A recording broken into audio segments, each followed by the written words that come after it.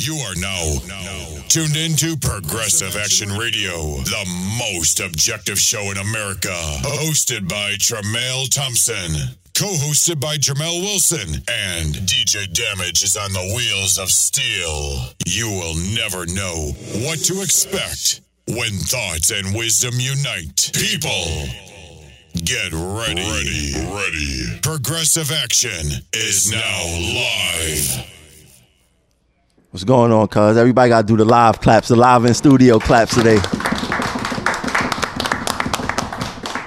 Yeah, we got to keep it live. What's going on with this contract negotiating, cuz? I don't know what's going on, man. Like, it's a lot, they have a lot of explaining to do, man. A lot, yeah, we ain't even get the contract yet. The ballot's going out before the contract. Exactly. They just, they have these pamphlets, these leaflets that they gave out. Brochures, yeah. As they say it is. As they say, that they're giving out in the different sections and depots and whatnot, Yeah, they leaking out, a whole bunch of different stuff. Yeah, and stuff is coming piece by piece. Shout out to our 7-cent night differential raise. Exactly, yeah. I got more for a teeth when my tooth fell out. Yeah? Yeah. Oh, okay. A tooth fairy wouldn't even leave me 7 cents. Wow. Definitely. You would think, a kid who gets an allowance gets more than that. You know what I'm saying? Of course, 7 cents. Was this slavery time? Didn't I say this is 76% minority membership? Exactly. And 7 cents supposed to make us happy? 7 cents, yeah. Shout out to the fools at 195 Montague Street. Exactly. Real fools. Real fools. Let's get into it fast. Let's introduce our guest today. Yeah. All right. First of all, good evening, everybody out there listening, live listeners. To everybody, this is another show of Progressive Action. Tonight, we got a packed house in the studio. I wish y'all could see it. All right. First off, I'm running down the line. We got. Hold on, they could see it. We live streaming. I know we live streaming, but I mean, like the ones who are after tonight when they hear it on SoundCloud or whatever. Oh, okay. So basically, that's who I'm talking to, both people. Anyway, we got Mr. Joey Vasquez from TA Surface here. How you doing? Clap, cuz. None of that, man. You go knock this out again. We go be. We got Mr. Joseph Campbell here, back to Progressive Action. What's up, everybody? And for the first time to Progressive Action, we have Mr. Ron Griffin here. Progressive Action, what's going on, man? Young blood. We got young blood in the building. Oh, yeah, definitely. And from Uptown, Mapstower, Gun Hill Depot, we have Mr. K. Lake. TA Surface. Oh, TA Surface? Yeah. Oh, okay, my bad. So you just up there, okay. Anyway, we got Mr. Lake up in the building, first time to Progressive Action. What's up? All right. And back to Progressive Action, we have the retiree, original member of New Directions, Mr. John McCarthy. How's everybody making out? And we got Mr. Anthony Staley in the building from the Stations Department.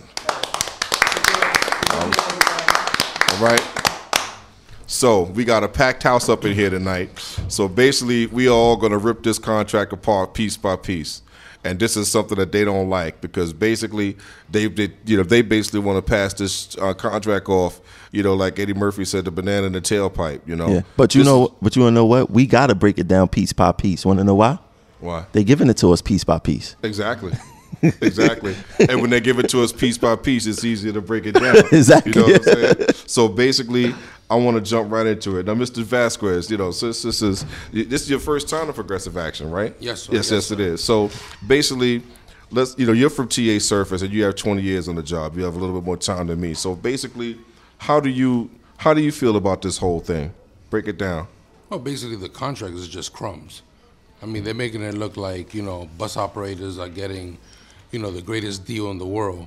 All they're getting is just pieces and crumbs and just a bunch of highlights. Like, when you're talking about Artix pay going from 25 cents to $1, which is a 75-cent raise.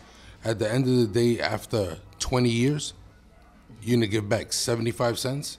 That's a slap in the face. And basically, for what I understand, with that Artic pay now, just like Joe said in his video, what they basically did was they eliminated the wet program in the stations department. So the lead cleaners who get the $1.70, what they did was they took 75 cents from that and just added it to the Artic pay. So basically, they robbed from Peter to pay Paul. Unreal. How much you think Artic buses should be making, bus drivers? After 20 years, it should be at least $10 an hour. Correct. I agree with you on that. After 20 years. being nice and being the way MTA pays, it should be at least $5 an hour now. Right. I mean, I personally say they should get rid of them because, first of all, it takes away work from members. Because when you put those buses on lines, it cuts down on pieces of work. Okay. Yeah, and in TA Surface, it's only benefiting an extreme few amount of members because it's in one depot and it's on one route in one depot. And people think, they basically put it out there in the contract as if it's going to expand. They're not going to put Artics everywhere. They'll put SBS everywhere, but they'll put Shorties out there everywhere. But basically, if you're going to pay extra for it, sure, pay an extra. And again, I'm being Mr. Nice Guy. Pay an extra $2 for it. You know what I'm saying? But it should have been that way since back in the 90s when they first got those articulated buses, and they had them up in the Bronx all these years. Yeah, when JP, I had an argument with him, around December, and he was like, Artic should be getting paid $2 an hour. I said, $2 an hour? So $2 an hour should have been, in 96, 97 when they came out. When I got in the job, that's when they should have been $2 an hour. Right. We should have been progressing back then. Mm-hmm. That's right. So, so what else do you feel about the contract? What else do you feel, what other surface gains are there? Do you feel that, how do you feel about other surface gains? I mean, the night diff is a joke. I mean, you got $1.40 that has been on since I've been on the job, and before that, mm-hmm. and now 20 years later you're gonna give back 7 cents. It's just typical propaganda that they want to sell you, highs and water, like the dental, they want to raise it up to 26. Age 26 for your dependents, yeah. I mean, it's a good thing, but you have bits and pieces. But when you look at the contract as a whole, it's not even worth anything. It's not, the raise itself is ridiculous. I mean, right now you can't be talking about inflation rate, when at the end of the day, every single transit worker is underpaid. So if you're underpaid, inflation rate doesn't help you at all. Exactly. And I tell them that, I said, if you 10 feet underwater and you need air and inflation bring you 8 feet closer to the surface, you're still going to drown. Exactly. Because you're not at the surface where you need air. The cost of living is the surface. You swimming on the water. Inflation's supposed to bring you, inflation only makes sense when you at the cost of living. If you're not at the cost of living, it don't make no sense. So him saying, inflation, and then he embarrassed himself at Gun Hill Road Depot and say inflation and cost of living is the same thing. It shows that he don't know what he's talking about. It's just the same thing how I got into an argument at school about with a professor where a real estate agent and a real estate broker is two totally different people. But they sound the same, but they two totally different people. And that's what he's confusing with inflation and cost of living. And by the way, he don't know that, he shouldn't be negotiating our contracts. Exactly. Basically. How you feel about that, Joe? He isn't confusing anything. He knows exactly what the hell he's doing. He thinks that we're too stupid to know. I mean, when you think about it, and I was talking to a brother up in Mother Clara Hale earlier today, and he wanted to discuss some things on the contract privately. So he had to move out of state, and we spoke about inflation and cost of living and the difference. And, inflation might be what Samuelson says it is. Or at least, maybe he's picking the lowest one out of all the indicators out there. But it's the difference between inflation and the cost of living is that inflation, just devalues your money. But it's the cost of living that drove him out of the state to go live somewhere else. Right. That is everything else besides inflation. So like I said in the video, it's this thing might be an inflation buster, but it's not a cost of living buster. Exactly. By any stretch. Exactly. So how you feel, my boy, Mr. Ron? About the contract or the inflation and about everything right there, what we just talking about, the inflation and the contract. Because you knew, how many years you got? I got 3. So I have 3 in June. You pretty new like me. They consider us people with 3 years. We don't know what we doing. We don't know what we talk about. Just be happy to have the MTA patch on us. Pretty much. I mean, at this point, you gotta listen. If you're just happy to be here, you gotta go home. I'm not looking for nobody to just. I'm just happy to be here. Like, nah, man, you gotta fight for what you want. I mean, listen, we're already behind the curve in pay. So you want to bring us above the inflation rate? If, like Joe said, if that's what it really is if it's 1.6, okay, but we're still lacking and we're still behind. So at this point, if I'm 5 feet in front and Joe's 10 feet in front and he's getting 2.5 and I'm getting 2.5, yeah, okay, well, I moved up what? Now I'm at 7.5 and he's at what, 12.5? You still behind him. I'm still behind him. So I didn't catch up. What I need to do is I need to be able to catch Joe. So I need to get up to at least 10. So even if he's at 12.5, hell, I didn't caught up I'm damn near there. Yeah. And so now you catch up and you go to what? Another 2.5. So now we're dead even. Right now we're sinking, like you said, we're drowning in the water right now. It's in every way from wages to healthcare to protection. I still haven't seen anything about protecting us. There's nothing about discipline in this. One thing, customer complaints, which they made worse, because as far as I understand, Roger negotiated that a complaint or a minor infraction, is supposed to get thrown out after a year. They made customer complaints stay on there for 3 years, so they thought they was doing us a favor. Well, didn't they get rid of the customer complaint department? From what I've heard, because it was just a lot of bogus information coming in, so they just kind of allegedly scrapped the whole thing. And I haven't really been hearing about too many customer complaints, at least on my side. So I don't know if that was actually true or not. Well, check the Daily News. They probably gonna start hiring for that position again. Well, and then another thing they did, which intrigues me, is it says that the customer complaint, the first one you get will be a re-instruction. Straight re-instruction. A straight re-instruction. So basically that's saying no matter what, it's going to be a re-instruction. Because there are a lot of times where managers will throw out the customer complaints. So now you're putting in the language that it can be a guaranteed re-instruction. Well, I learned something today at the shop steward class. What management put in a contract and what they actually practice is two totally different things.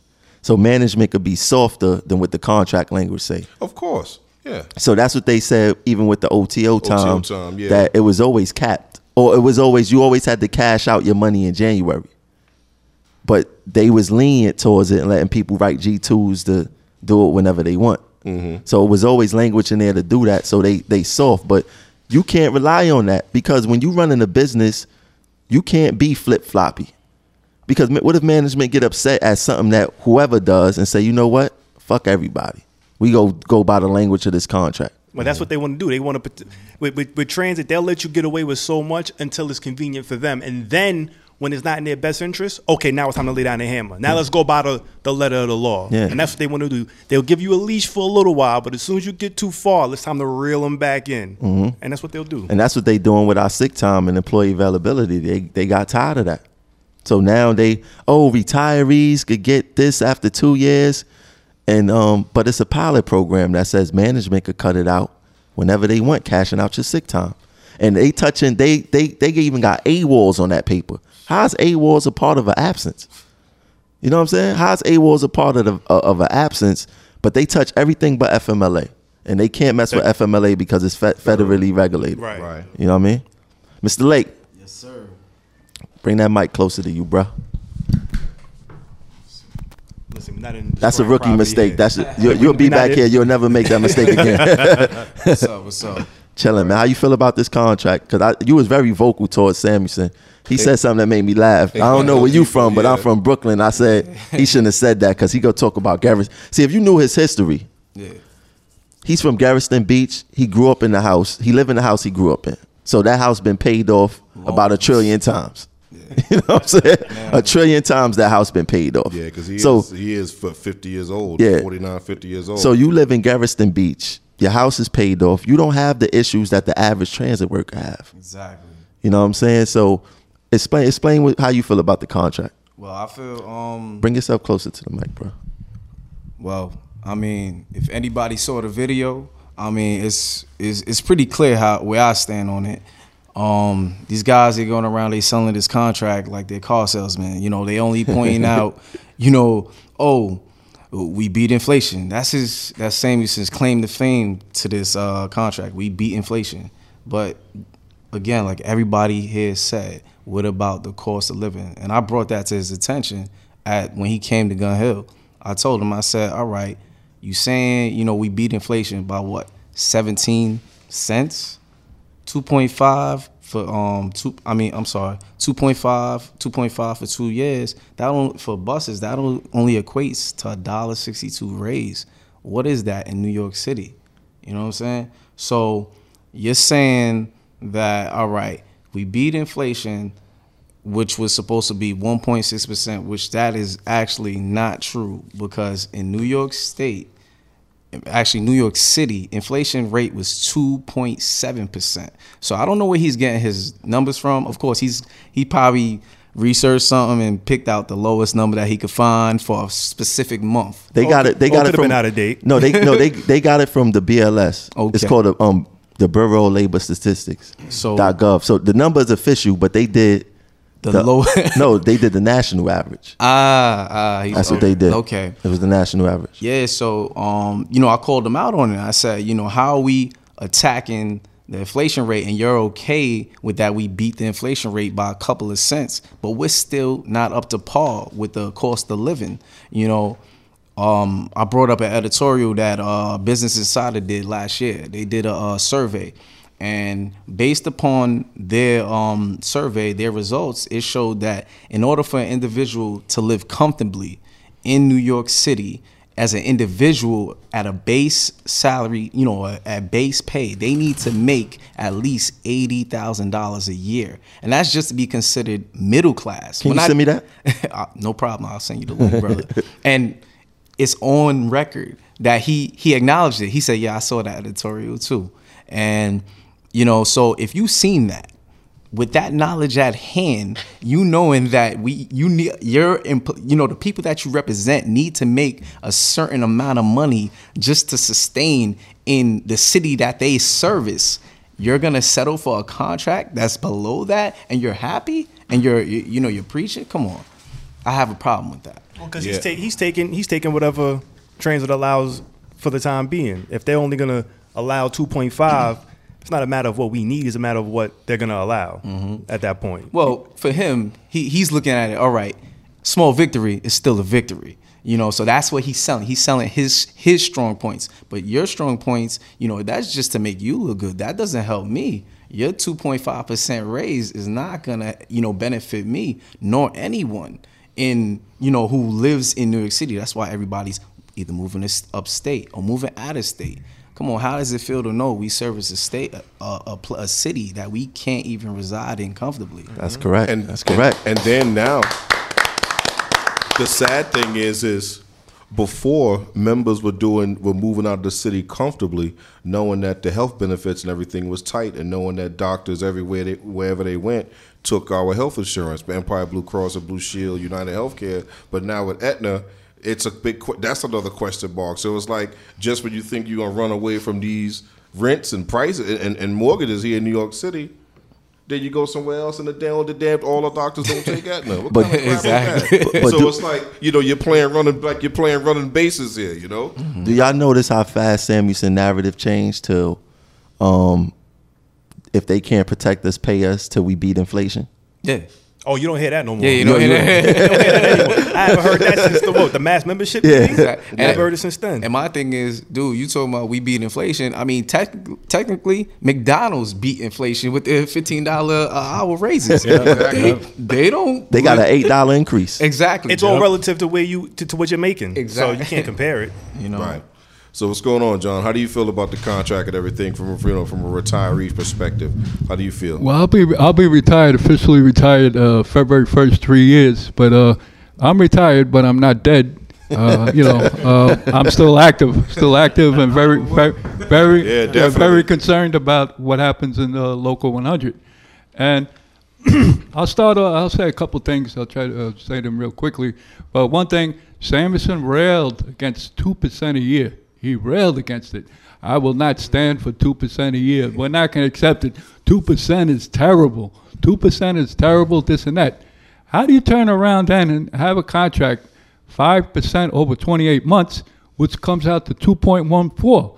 How could, and all of a sudden, this 2.14 is wonderful, fantastic, tremendous. How does this happen?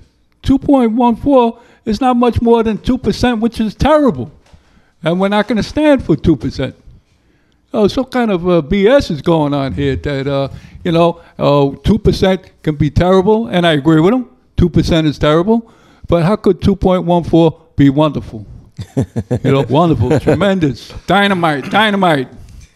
Then he could say the cost of living isn't going up much, but he's making $271,000 a year. Exactly. Maybe that colors how you look at the cost of living in New York City and the cost of living in Brooklyn, which he lives in Garrison Beach in Brooklyn. Maybe that colors how you look at the cost of living, and maybe that colors how all his people that have been sitting up at the Crazy Country Club, Animal House, 195 Montague, they've been sitting up there so long doing nothing and getting $100,000, they could turn around and then say, well, 5, 6, 7, 8 cents for night and weekend differential, which it is night and weekend differential. And I saw in the contract it says night differential. I mean, I would imagine it's a typo. I would imagine it does mean night and weekend differential, but I do say it says night differential. Now, you can go up for the titles. Some of our titles that make very little money will be 5 cents, some titles 6, 7, 8 cents an hour. And they think that's great. What a freaking joke. What a joke, If you're going to raise, they'll say that, well, at least that's something. But at the same time, you're going to turn around and deal with something that hasn't been raised for a good long time. Come on. Let me see 80 cents. Let me see $1. Let me see $1.10. $1.10 raising it. Really make it something. But 5, 6, 7, 8 cents, and then it doesn't start till next year. It doesn't start till 1 year into the contract. And that's a big issue because I hear a lot of members. Give him the microphone.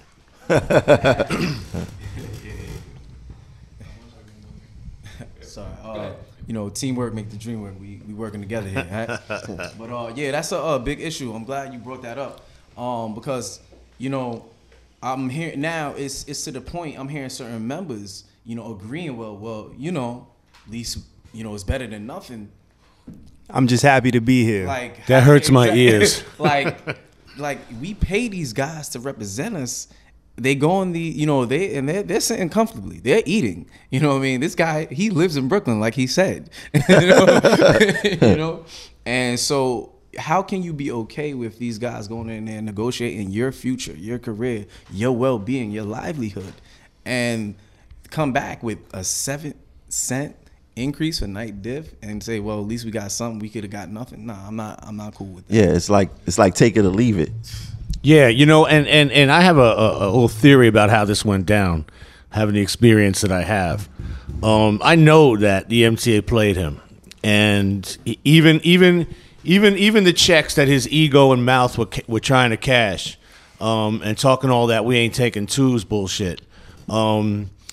I know on the last day he walked down and he thought like, okay, now what are we gonna get here? And they were like, well, you're getting twos and you're gonna like it. And and at that point he didn't have any leverage. Look behind him, there's nothing back there. They're looking at him like what?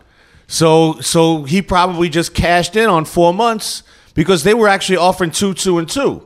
Now, we don't like that either because that's 3 twos instead of 2 twos. But I think that he cashed in on a 4 months advance on the next year and said, can I take that 4 months money and add it to the 2 years here, make it look like something? Because that math actually all adds up. And then, of course, pennies here and there, 2018, all that shit don't matter. But I believe that he cashed in on those 4 months. I'm considering those 4 months free. And I'm considering that $500 nothing. That thing just it evaporates, poof. You know, I mean, the minute you get it, it's gone. Yeah, the government comes in before like your ex-wife, Right. and then after that, you know, you're going to pay your union dues, you're going to pay your pension because it's pensionable. Right? At this point, it'd be better off not being pensionable. And then what you said, you would after you go to Olive Garden, you said? Yeah, family afford an Olive Garden, and that's it. I like that one, yeah. Right? Or Chili's or something. So you see what I'm saying? It's like, I think that we cashed in those first 4 months to add something to the 2 years, because otherwise it would have been 2s, and there was no way you could come back with that. And since we didn't organize and mobilize for a strike, even if we weren't going to have one, just make it look like we're going to have one, then there was absolutely no lever. There's nothing he could do. JP told me yesterday that he wasn't ready for a strike. I've heard that. Samuelson wasn't ready for a strike. Yeah, he wasn't. Well, listen. But Samuelson could be in power but next 50 contract, years. he's gonna be ready. Yeah, that's Listen, bullshit. That's exactly. And he ain't going to be around next contract. Exactly. Thank you. And listen, I said that on the shows months back that they weren't going to strike because, again, financially, Earl Phillips said that they were $3 million in the red, okay, at that mass membership meeting. So financially, they're just not prepared for a strike, bottom line. They can't sustain it, and Samuelson's not sitting in jail for no 10 days. That's the bottom line. So basically, that's all I got to say on that. They just weren't. And then you're talking about the fines. The fines could be a variable number. You know what I'm saying? You know, when it comes to, so basically that's it. You know, please. That's why I knew financially they weren't ready for sustain the strike. They also you know? claim that the contract is good for somebody that's going to retire in the next couple of years. Well, see, that's what they talking that's is what they're getting aiming towards. How is getting a raise of 2.14, annual raise of 2.14? How is that doing a great benefit to you that's going to retire in the next couple of years? If somebody retires in this year, 2017, they all these so-called great benefit things don't happen to 2018. So somebody that's going to retire in this year or is going to retire before, is that thing cash out? Is that going to come around in November like longevity does? Does that come out the end of 2018 or January 15th, 2018? But once again, I'm saying, what's so great to be retiree? You're going to, retire in the next couple of years, and the annual raise is 2.14. Well, the thing is that they ain't selling the raise to the retirees. They selling the sick leave cash out, which is a pilot program. And plenty of people don't have Sick time. have very little sick time after being here 25, 30 years. Not everybody's going to get that. Some people are going to be getting 10, 15 days pay. Well, trust me, Some people get zero. Management looked at this stuff and noticed the people who's possible they could retire soon, and looked at their sick time and like they don't even have 50% of their sick time. Mm-hmm. They don't got nothing hardly left because we use sick time to take regular days off. Right. You know what I mean? Because we don't get it granted. Well, especially in RTO. In RTO, you guys, I give it to you. I don't know how y'all do it. 20 days in advance, and then you got to call the day before to see if you got it. You better off banging out. But y'all do 30 though. No, not us. Not Map Stoa. We can get it the same day. Oh wow, I didn't know that. I can get an AVA the same day if I need to. What depot you in? I'm in Gun Hill. Gun Hill? I'm Map Stoa. TA, I think they operate that way because I came out of Gleason. I started out in Gleason, and in Gleason, you had to sit for your days in advance. So I'll be seeing that. So yeah. you got to schedule because I know that you're gonna be sick tomorrow. Because I know a lot of members that sleep over to get a day off. That's what they do. Well, okay. Well, see, you know what? In Gun Hill, right? They use a different system. They call, right? It's something called a Red Book. See, Well, with the Red Book, it's you a get Red Book, right? Right. You get your days, but what happens is it doesn't open up until 9 a.m. Right. I'm sorry, 6. 6. You come in at yeah. 6. 6 You when could call at 9. But by the time you call at 9 o'clock, the days that you want are They're gone. gone. You're talking about like Exactly. Saturday, Sundays, Right. or Friday. That's already gone. Yeah. So people will camp out and sit there coming after they run, take a blanket and a lazy boy and, Yeah. you know what I mean, knock out and wait till union comes in and says, yo, I need Saturday or, X, Y, and Z. And then that's how they get it for those days in advance already. So they already know what they got for the whole month. Oh wow. Yeah. And then after that, you can call in and say, listen, any Anything days available, available, but yep. there's no point in calling at this point because unless it's maybe like a Monday or a Tuesday, and even that's hard to come by depending on who you got and what time you called. You know what I'm saying? But it's not a guarantee that it's all gone. So, it's kind of a who you know situation and, if they got bodies to cover the work, because that's another issue they have now with bodies, but not being able to cover the work that they have. So even if you could get the day off, even if you had the time and you had, you ain't got the body to cover it. So we can't allow you to take this day off. Yeah. All right. So let's keep moving around the world. Let's keep moving around the room here. How do you feel about the contract? Okay. Now, this is the scenario that I've seen. You had a CEO that said they had a $650 million surplus back in September or August. So basically, he was shooting at like, okay, we got reserves. The workers earned. Speaking to the mic. The workers earned a decent raise. But what we came in there with, how are you going to accept the first deal Transit give you? The first deal, they're going to lowball you anyway. Mm-hmm. So obviously, you guys don't know how to negotiate. Mm-hmm. Bottom line. But they know that. Because they're going to lowball you on the second one, and you coming out here and selling like this is the best deal in the world. We had no option. You're telling people, oh, you're giving people scenario on arbitration already to discourage people, not being completely honest. See, I put them as Samuelson right now is a pimp, right? Mm-hmm. And the rest of these cats out there, they his horse. You got to go out there, get out there and get my money. Get out there and get my money. Sell this contract at all costs on the members. And a lot of them are being disingenuous, not being truthful to us, and they just expect us to just break down and accept it. And that ain't happening. Because make them earn their money. Make them go back to the table. This is not going to arbitration on this next round. They're going to have to sit there and talk unless they're going to talk about an impasse. When you get to an impasse, that's when you go to arbitration. So going back to the table and arguing on the issue of wages is not out of the realm. Everybody is letting them off the hook when they keep saying, oh, this is the best we could get. Come on. You ain't never been nowhere if you ain't ever explored something else. Stop living in a box. Take a shot. As far as I'm concerned, it's worth it. Yeah, we ain't got nothing to lose, I feel. Sure. Exactly. And then he hit everybody with that, the economic sweeteners. Like, no, I'm gonna listen. Yeah, like it's tea, like it's coffee and tea, right? So some sweeteners in there, I don't right? want no sweeteners. But actually, the numbers he actually used, his inflation numbers that he actually used were the inflation number for the end of 2016. That's where they actually came from. So it's not even covering what the potential could be for the end of 2017. Yeah, they said you look at it in February after we done signed the contract, and we'll be right behind like we've always been. Just like us. Well, people don't understand. Look at the word inflation itself. It's made to rise and fall. Exactly. Yeah. So here, look at it. It'll be low now, then high next month, and then it fluctuates throughout the year. But the United States average for the year was 1.6.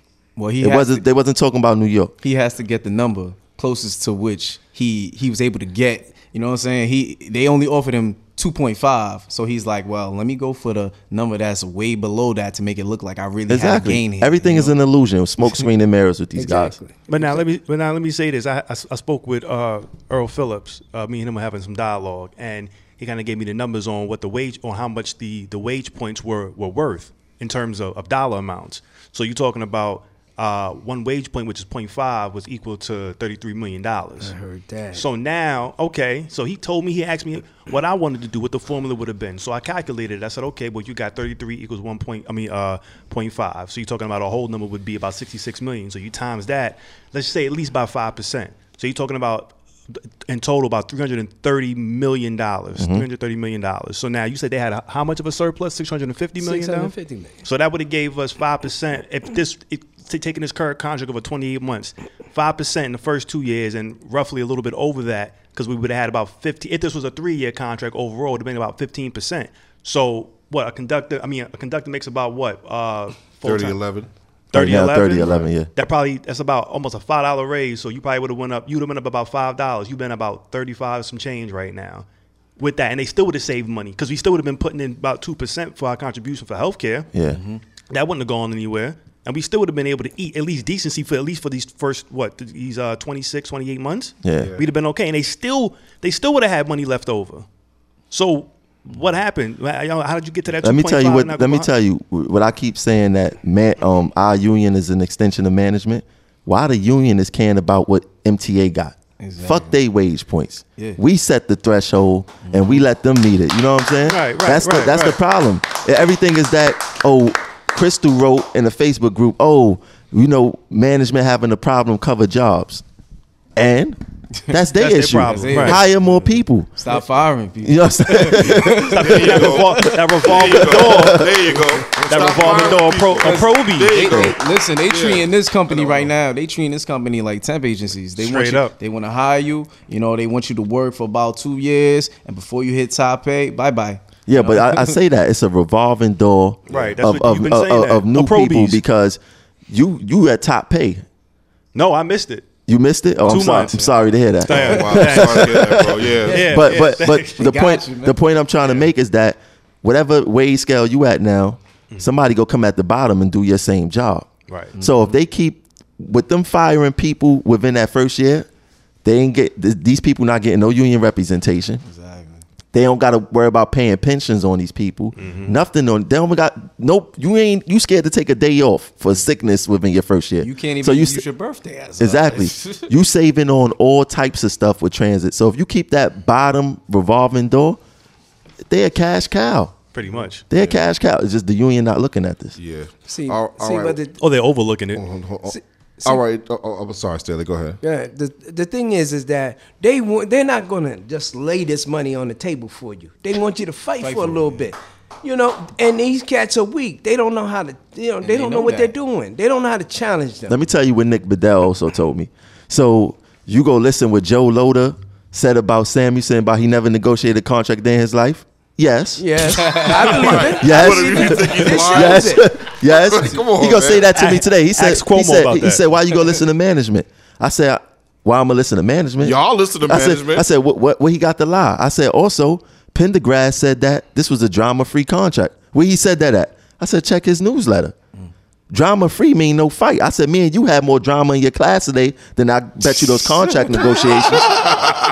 And that's the point I'm making. We keep putting weak people in there to represent us. Now you gotta look at the fact that your representation comes from the people that you work around. Some of the people that you work around, you won't want them to represent you or do a hearing for you, for that matter. You having some guy sit up there and doing the most important thing that's crucial to you, your life, your family, and so forth. And that's negotiating your wages. You say, and he's unable to do that. Pendergrass made that comment because he knew the fact that he was weak. Okay, he sat there. He let them throw him an office. They sweeten it up. If you look at the perks in the contract, all of that is worth more than our wages. Pretty much. The cleaners, uniform allowance, boot allowance. We had that 20 years ago when I first came in on this job. And Okay, they was able to give it back to us. And you know another thing before you introduce, but Nick Bedell, I messed him up with this. He said, why would you take the side of management? I said, well, Samuelson did it. Why you say that? Who he was going through the turnstile with? Nothing but managers. On the inaugural ride to 96th Street, where was Samuelson? He said, you know what? You got an honest gripe about that. You right about that. You know what I'm saying? He couldn't argue that. So how can you want us to take a stand against management when the person we elected as president not taking a stand against management? But let me just say this, which is real important.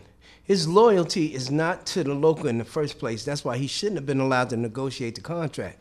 He's an international officer. Yeah, he gets paid through international. That's who pays his salary, not us. Yeah. So Right. he can't be totally loyal to us. He could sell us out. He's still going to get his paycheck from international. So Not to when I mention- sent the international letter back in July saying that he should be removed because the local has his own autonomy, they just overlooked it. Of They course. didn't You say send it anything to- about it. how you gonna send And it to his daddy? And that's and this is what I'm trying to point out. The bottom, They don't yeah. care about us. The only people that's going to save us is us. Exactly. Okay? Absolutely. Getting garbage up like that, up out of here, and letting them stop having a free ride on the Sweater Isle Brown is the only way. You know what I noticed about you, Staley? You talk more shit with your hat to the back. To the back. Yeah, right. All right, everybody. I don't want too much time to go by. We have our latest guest to walk into the room. He's back to Progressive Action. We have Mr. Amin Khan from TA Surface. Everybody, give a warm round welcome. Thank you. But How you feeling tonight? I'm mad at him Oh yeah, why? because he always want to come when there's 1,000 people here. Yeah, And right. he's supposed to have his own. I told him you're supposed to have your own show. Oh no, he's gonna have his own show. Okay. Oh yeah. We gonna hook that up. I could roll with anybody. But I tell you this, all that talk about percentages and what the TA has, what the TA didn't have. Remember, we caught them with 2 sets of books. Exactly. So they're never honest. But I wanted Stay close to the mic, bro. Yeah. I want to It's get all right. into. It's all right. I want to get into a little historical.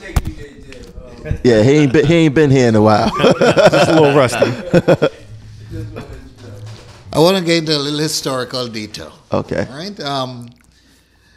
1999 to 2000 contract.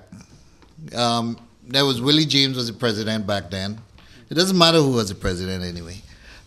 We got a 5, a 3, and a 4 for 12%. All right. Mm-hmm. Now, in that contract, our health benefit trust was underfunded. Way, way underfunded. We were underwater. By the end of the contract, we were underwater. We had no money for our health benefits. Please repeat that. Please repeat that because I was going back and forth with a couple of people, and they keep reverting back to 2002, and they say, "Oh, just they make it sound like Roger just gave it to them for fun, the health benefit trust." And I just want to just punch the shit out of them. Folks, we ran around here. We had the biggest rallies. Local 100 has the largest rallies this city has ever seen. We flocked Fifth Avenue, outside that MTA headquarters, put in, I don't know, Joe, how many people? God knows. 16,000 at one time. That was the main rally. That was the health benefits rally. A real rally. A real rally, right? Yeah. We Real had numbers. two full blocks, jumbotrons. Right. It was massive. Blocks of folks. So, come 2003, we started negotiating a new contract. 9/11 just took place. Our health benefits is underfunded. We over the barrel. They had us. We went there with our hats in our hands. What did we come back with? We came back with 2 3s, $1,000 bonus, and our HBT was fully funded. We had to sacrifice a raise to get our health benefits funded back then. All right, so let's move on. Was that the contract where the zero came in? Right, Okay. that was a zero contract. All right. Because You that's know. what they trying to point at, but they don't understand. let them point it. They don't understand Listen, the HBT. Samuelson Listen. was selling that contract too. I don't know, how he's doing an about face. But so were the rest of these guys. JP, Willie, all these guys talking shit. They were all, down with the contract. Unbelievable. Was Maxine in on it too? And yeah, Ernest Jacobs. Right. Steve Dongs wrote this piece of paper. Oh man. This is back from New Direction days. A generation of give backs, he called it. Back then, the 1999 contract, it has it here in plain. This is Steve Dongs wrote this. Underfunding of the Health Benefit Trust. He wrote it right here. 1996 contract, prior to that, 40 million Health Benefit Trust surplus given to the TA. Right? We had a surplus in the HBT, which they gave back, according to Dongs. So we got into that contract in 1999. Our health benefits were underfunded. We had to give up. All right, so they keep referring back to that, Roger gave us a zero, but they're not putting it in context. So here we come, 2005. All right? We struck for these kids here. This is who we struck for. Because there was no way we were going to give up pension reform. All right? All those 5-year deals that they were looking for. They were even looking for bus operators to sweep the damn bus when they pull in. Wow. Before you get to the fuel station. They wanted station agents to come out of the booth and sweep around the booth, wipe the turnstiles and all that. I think the station agents still do something like that. Change light bulbs and all kinds of stuff like that. Thank you. So we said, hell no way. We ain't doing it. We'd rather die first than give up those folks. And then the first time this guy walks in the door, what does he do? He gives up everybody. So in a 5-year deal. So he gives up everybody. Take them. Right. He gives up the unborn, the born, the retired. He gives up everybody in a 5-year deal for 8%. You know what I'm saying? And now here we are today with this piece of garbage, a 28-month deal, 5%. Now, what is that? You being nice calling it a piece of garbage. Even a steak, garbage get a steak once in a while. I don't think the garbage want this contract. The document is not worth the paper it's written on. Correct. There we go. It's not worth the paper. Now there you have it. Now, if this was such a great deal, why are you spoon feeding? Excuse me. A piece of document here and a piece of document here. You know, we always had a stack of papers like this. You know, I'm being graphic here for you all listening out there on the radio. We had a stack of papers. This was our MOU. It showed every department, every side letter, everything that was agreed on. The entire membership had an opportunity to read the entire package. What did this department get? What they get? People were angry, but they had an opportunity to look at the entire thing. I heard Now, the executive board wasn't even. I heard that the executive board didn't really see the whole contract. Yeah, they were showing it and on I heard something PowerPoint. about they had it on some PowerPoint. screen over there, little things on the screen, and that somebody from the executive board said it was hard to make anything out. Well, I heard even Sammy. They didn't get several pages, the contract in several pages. Or have I heard someplace now that the contract is 12 pages? When they say, how are we going to have 12 pages? That one of them said the other day. But why didn't they even have it at the executive board for the executive board meeting? I heard even I'm sorry for cutting you off, Con. go ahead. I heard even Samuelson was telling the guy who was controlling the PowerPoint to slow down. Yeah. So, I don't. The executive board deserves their corner of the ring. You know what I'm saying? Where somebody beats them up really good. you know what I'm saying?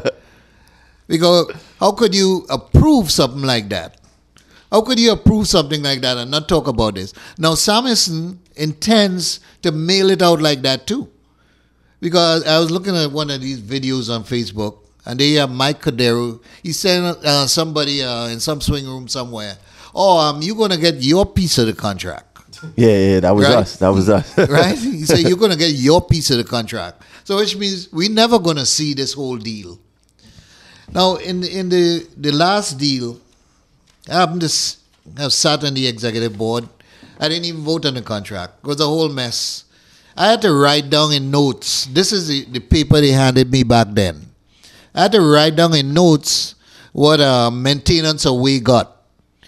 Up to today, I don't know if anybody has seen those two pieces for maintenance away. It says, I had to scribble very quickly because Tony Utano was like, we didn't get that. What was it? I think we got 17 AVAs.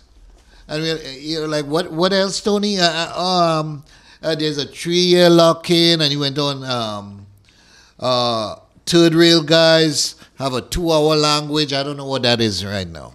2-hour language? Yeah. Third rail guy. He said we have a 2-hour language. I don't know what it meant. I think I know. Right?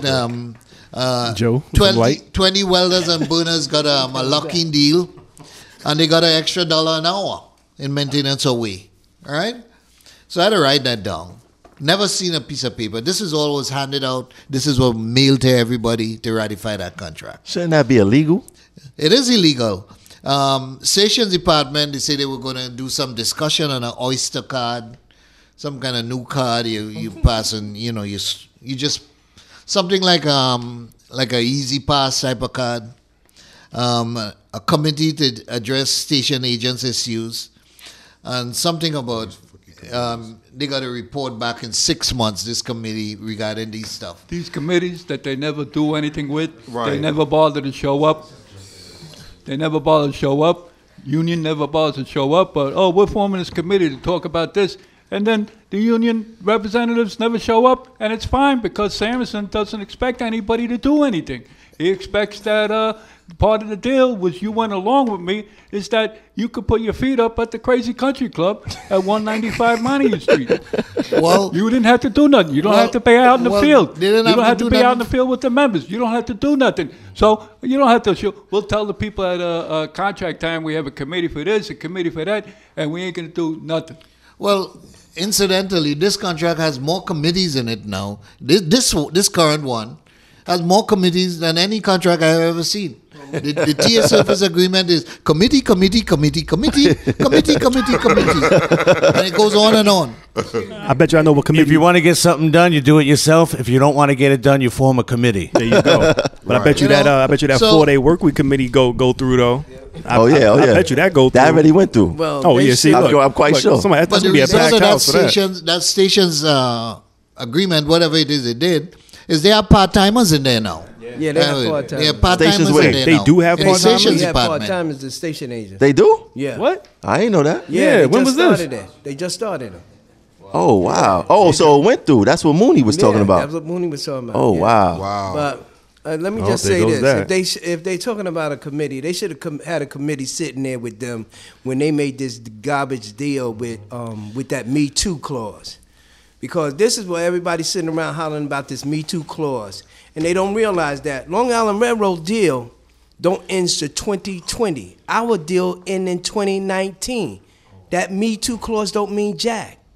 Nothing. Absolutely nothing. And it's I a told them sunset at the clause. hall today at the contract meeting, and everybody sat there like, oh, okay. Well, what were you doing when TA said, let me see how smart they are. We're going to give them a Me Too clause when we negotiate Long Island Railroad deal, which is coming in 2020, and this deal ends in 2019. That's shameful. But I thought something was wrong. I thought something was up about that, because the fact that they just gave it to us, like your candles and everything else, wages and everything else, but you're gonna give me the Me Too contract, and you excluded Metro North. You just kept LIRR. It was crazy. Right, because So- because the Because thing is, Metro something North was up. expires this year. okay. See what I'm saying? They- So they- there was something. There But was if something you're gonna going on give with a that. Me Too clause, and you saying, okay, we could open it up to wages, and we give you the same thing, but you might as well just give it to us up front. But Hold on. Right, You know, I because bet you you wasn't gonna give it This to is us the main before. Why thing. you're not gonna But give it wait to a us minute. now?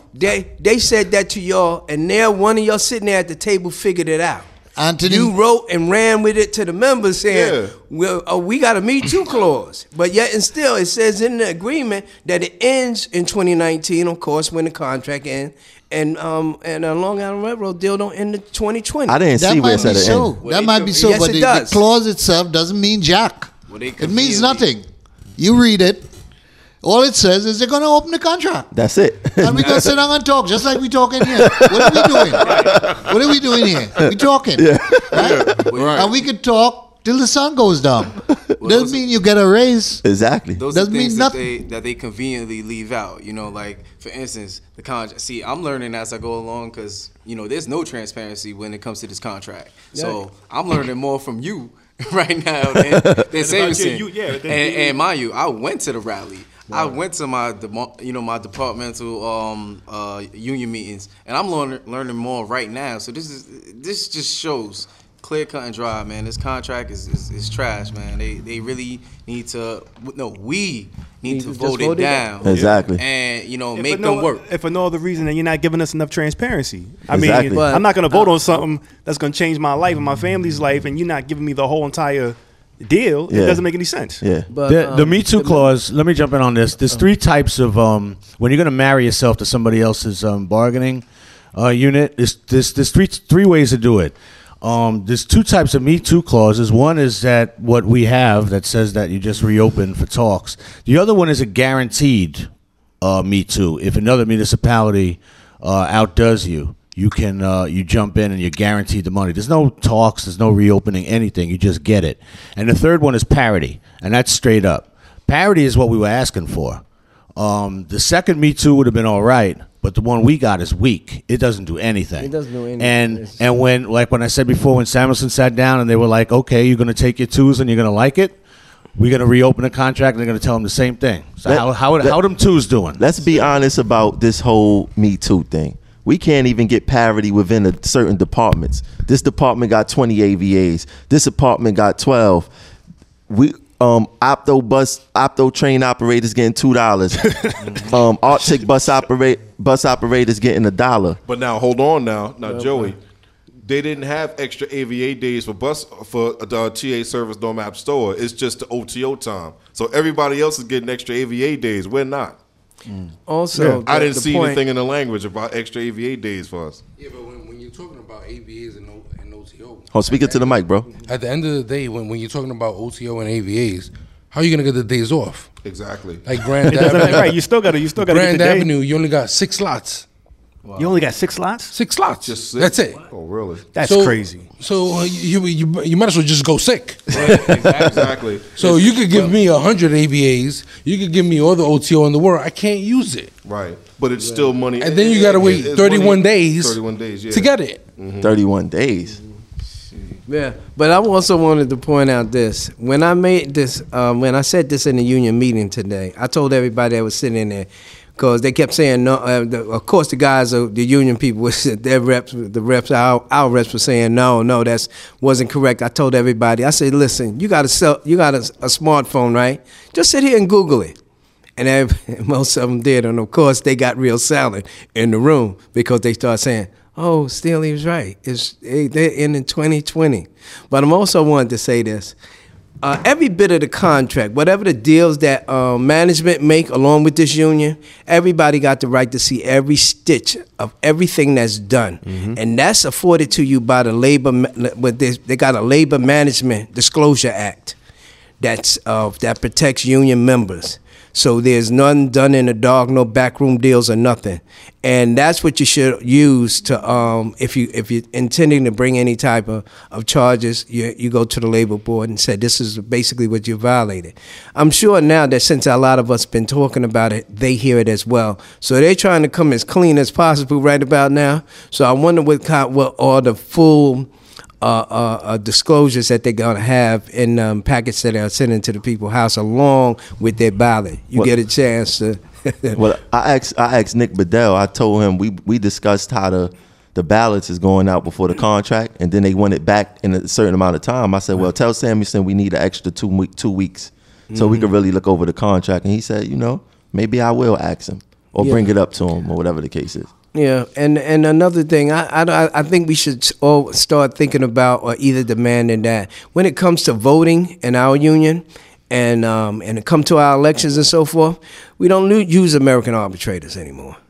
There are other arbitrators. They've been just too inconsistent with a lot of stuff they do for us, and I just don't like using them. So we should get rid of them. There are a lot of other arbitration counters out there that we could go to and let them do our elections or either our voting for on this contract. But American arbitrators, I think we should stop using them.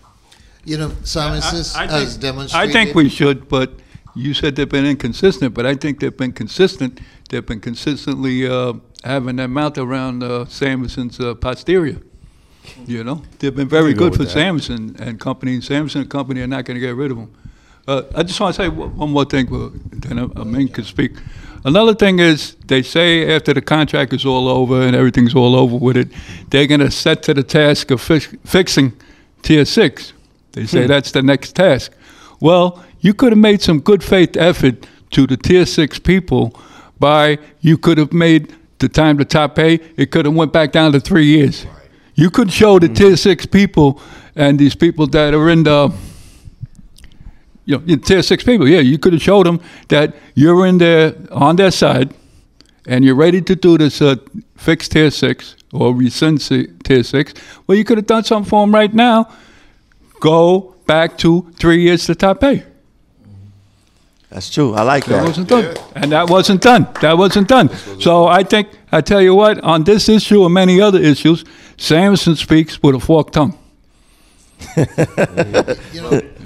Well, think about it. And in Samuelson's eyes, breastfeeding stations was more important than fixing Tier 6.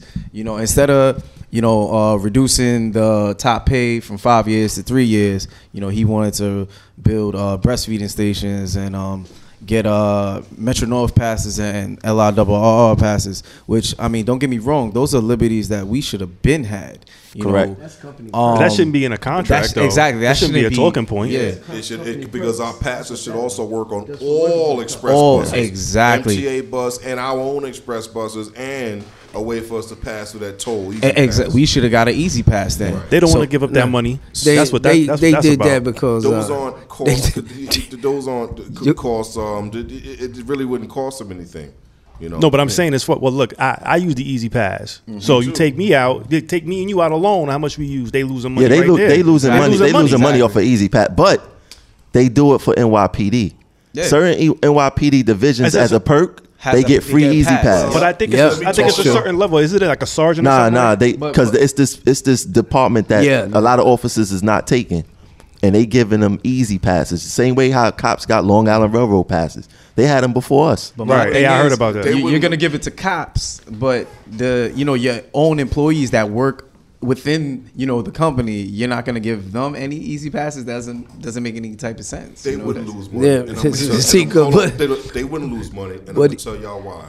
Because what they're doing now is they're ripping down all the toll collectors, what you call it, right, and they're making everything cashless. So guess what? Think about all the people who are going to pass through there who are from out of state. They're going to send them a bill, and what are you going to do to police them? How are you going to get your money? They could be like, fuck you, I ain't going to send them. I don't have to send the money.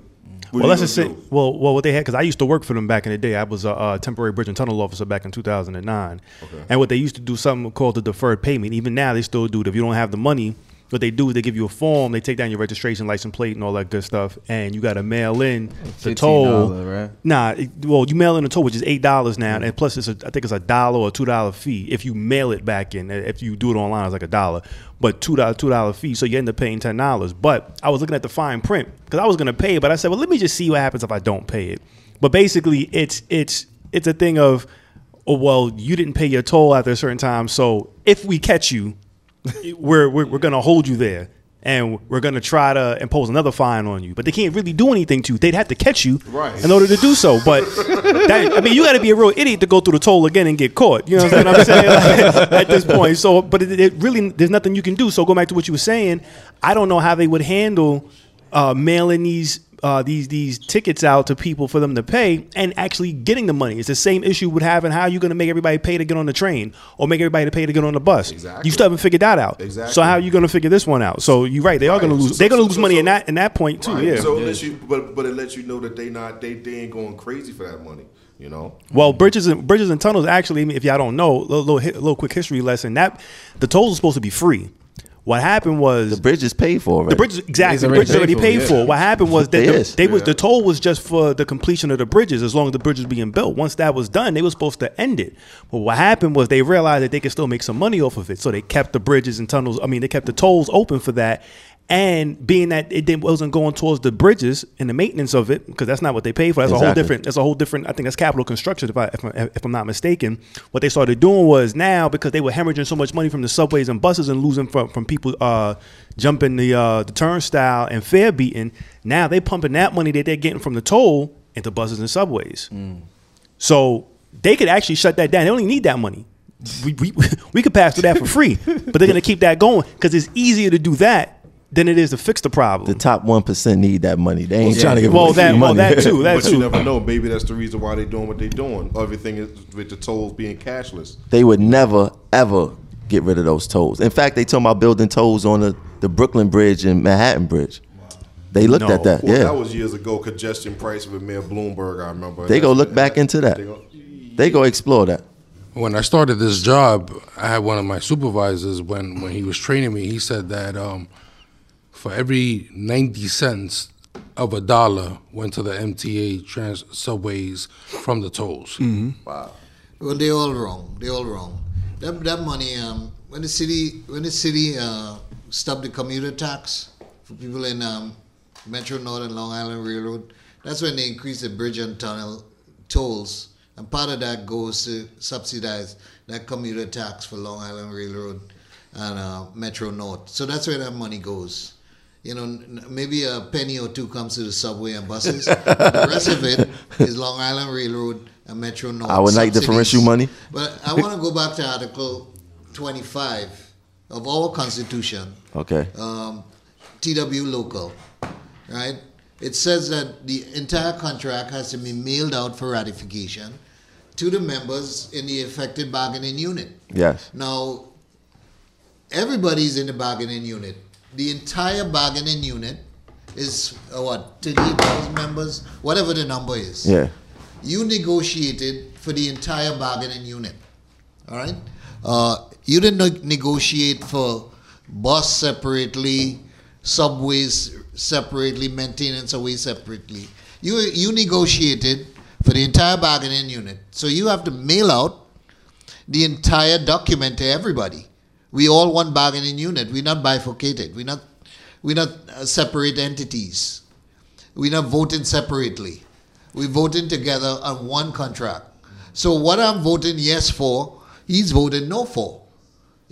So we got to see the whole thing. Correct. And make an informed decision on that. Yeah. But I think that's a huge problem though, because now you have just the departments going with their own related issues, and if they don't get met, see, it's a game of chess. It's to say, well, you got shafted, but my department didn't, so why should I vote it down? Now, if I vote it down strictly off the strength of you, let's say they screw us all over now. Now I didn't lost the leverage that I had with that because your vice president decided to be an ass and not get you guys what you wanted. Well, that was the discussion today in front of the before me and Bermudez had our little discussion, was that he not supporting voting down the contract because Clean has finally got theirs. See, and there we go. And that's the problem.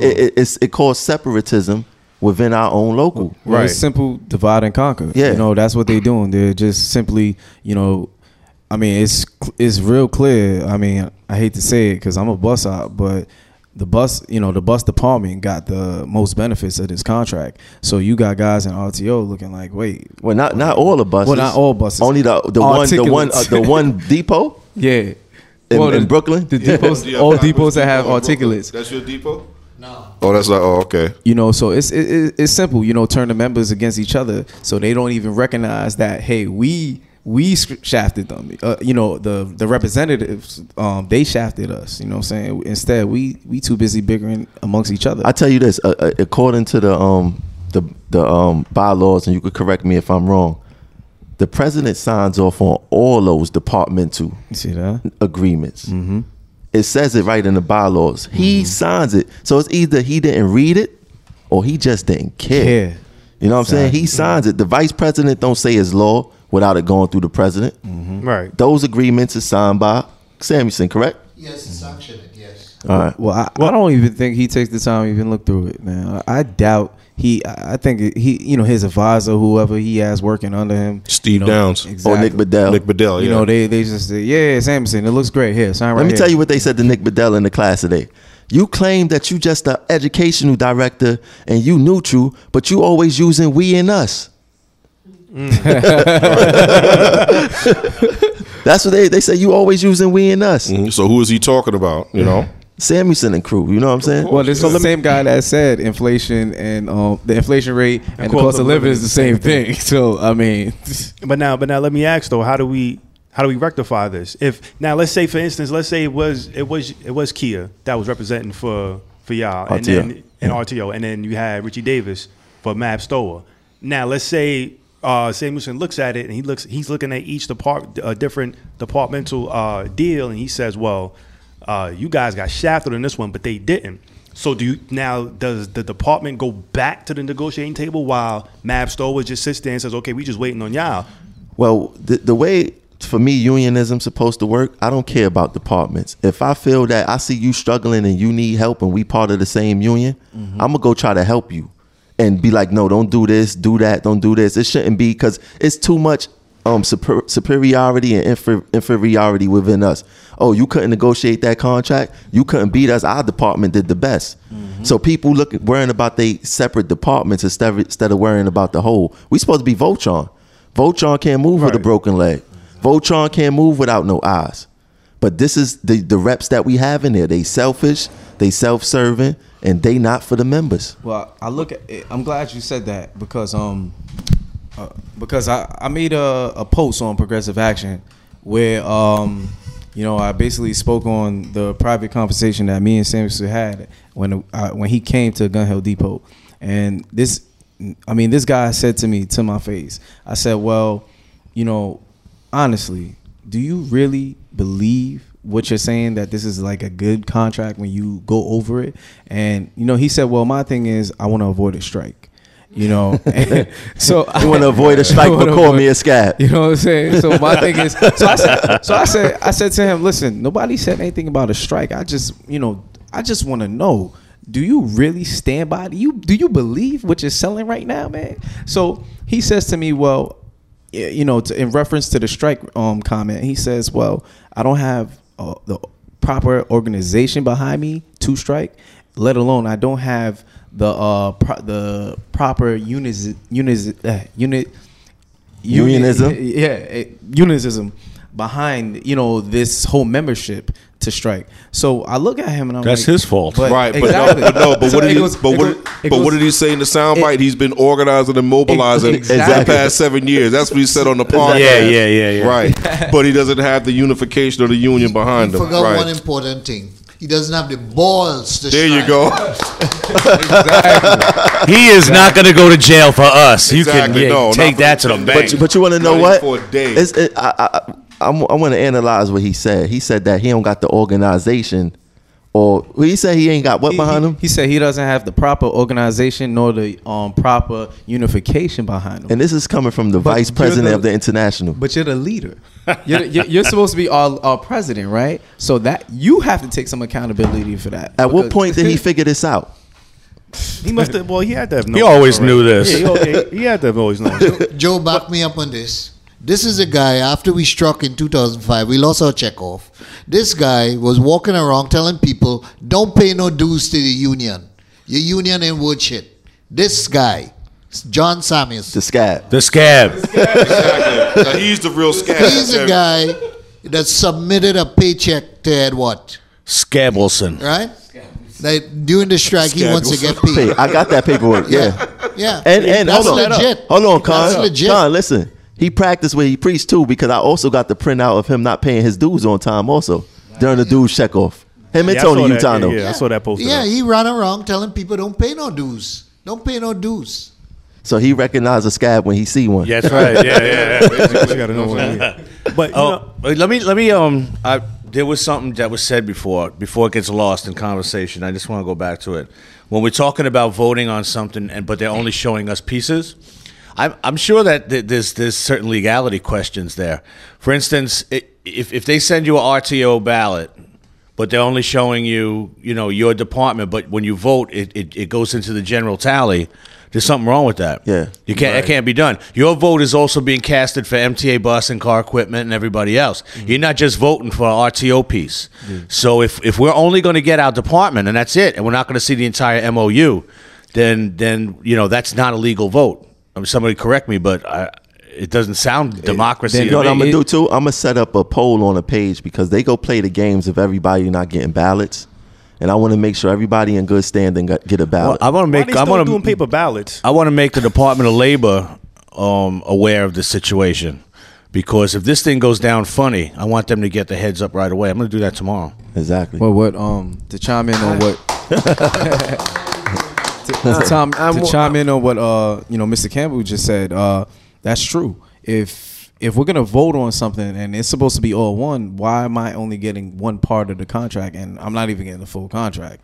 If that's the case, we should be voting separately. The contract should be separated. It shouldn't be all, because if I'm voting on something that's gonna affect RTO, buses, and I'm only seeing the buses, that doesn't make any sense. I have no say on what can benefit RTO. I don't even know their needs and their issues. Now, what this sound like? When I said, now they jumped down my throat, RTO need to pull away from the union. We need to all be separate. It's too many trades. Oh, we can't do that. It's not unionism. But what the Samuelson is doing right now? Exactly. They doing the same shit without saying it. Mm-hmm. Action speaks louder than words. And Samuelson actions is speaking volumes right now. And the Let me only, just and, say and this. and the only reason they jump down your throat is because they're thinking about the union dues, and that's the only reason why they're pulling in these map store computer specialists or whoever they are, and bike share and all these people. That's the only reason why they're bringing in all these people, because of the dues. It's more money, so that they can continue the horseplay that they're doing. You know, But they you bring know in, something? they bring in all these people in the map store because Samuelson is showing up power. He's showing up power. Map store right now, I don't have the numbers in front of me, but at that general membership meeting, they flashed a number up there showing the map store division with over 10,000 people.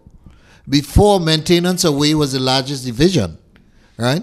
MOW was the largest division. Brooklyn buses and map store were even around average 5,000 members. Brooklyn buses is now 4,500 members, right? 4,500. Brooklyn maintenance, bus maintenance is 1,000 members. We used to be 1,300 strong. We were always advocating so we could get an extra e-board member. Because maintenance only has one e-board member, and we on that 1,300 members threshold. We were always arguing that we have the greater part of 500, so we should be allowed 2 e-board members.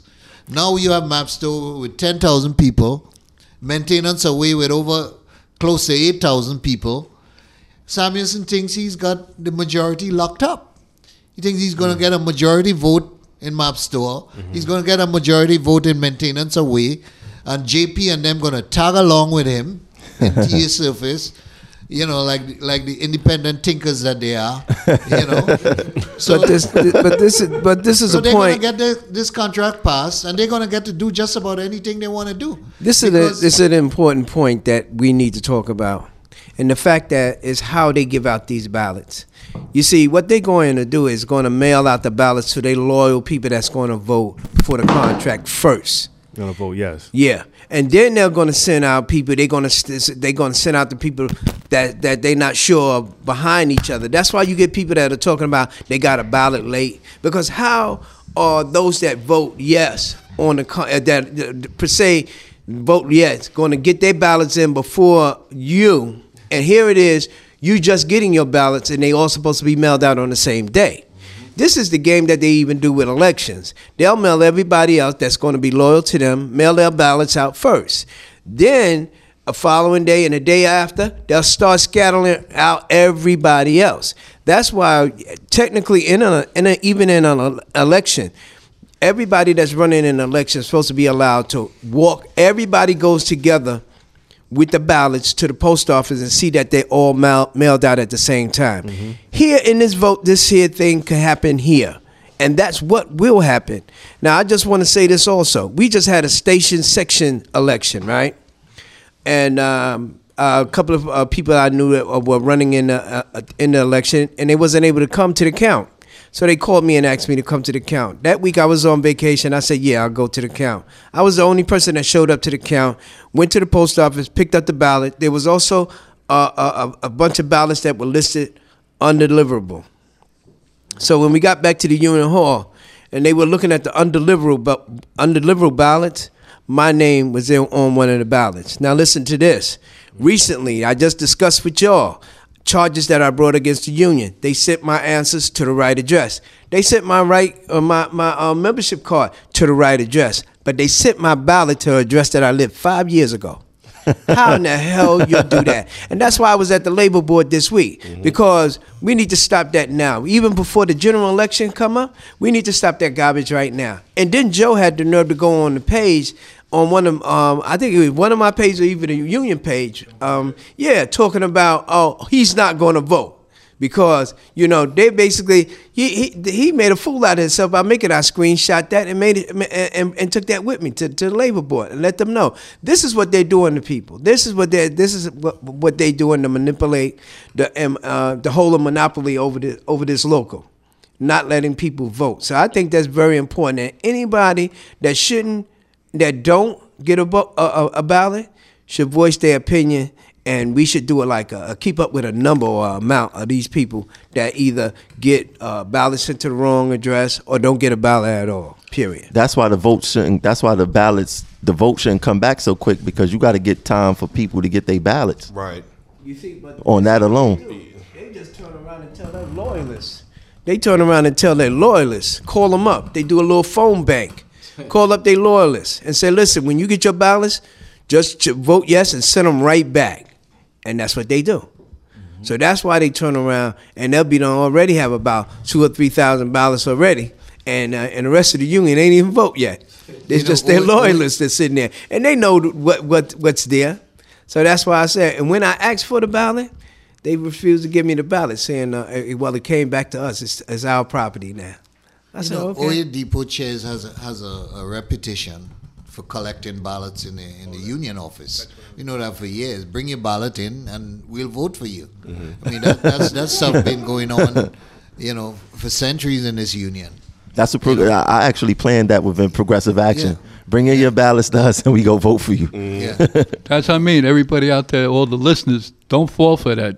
You make out your however you're going to vote. You make it out by yourself, and you seal it.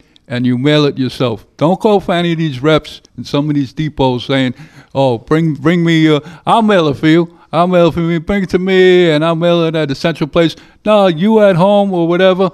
You fill it out. You seal it. You mail it You put it in the mailbox near your house or the mailbox on your way to work. Don't fall for this. Don't fall for this thing of the depot the reps in the depots saying, bring it in and make it out in front of me." Sometimes they do that. Sometimes they would do that, Bring it in, make it out in front of me and this and that. No, don't go for it. You, in your own privacy, you get to vote. You get to vote however you want to. Stop being lazy. Are they still collecting for the Bible fund and all them old funds? The Bible fund. What was that from the chaplain? When a member of a member's family used to pass away. It's called the Bible fund? Well, no, they used to give out a Bible. Oh, okay. Yeah, they used to give out Bibles. So they stopped doing that. They stopped. I don't remember even doing that on the job since I've been on the job. But I remember, that I was told that that's what they used to do. And they used to collect money at the pick.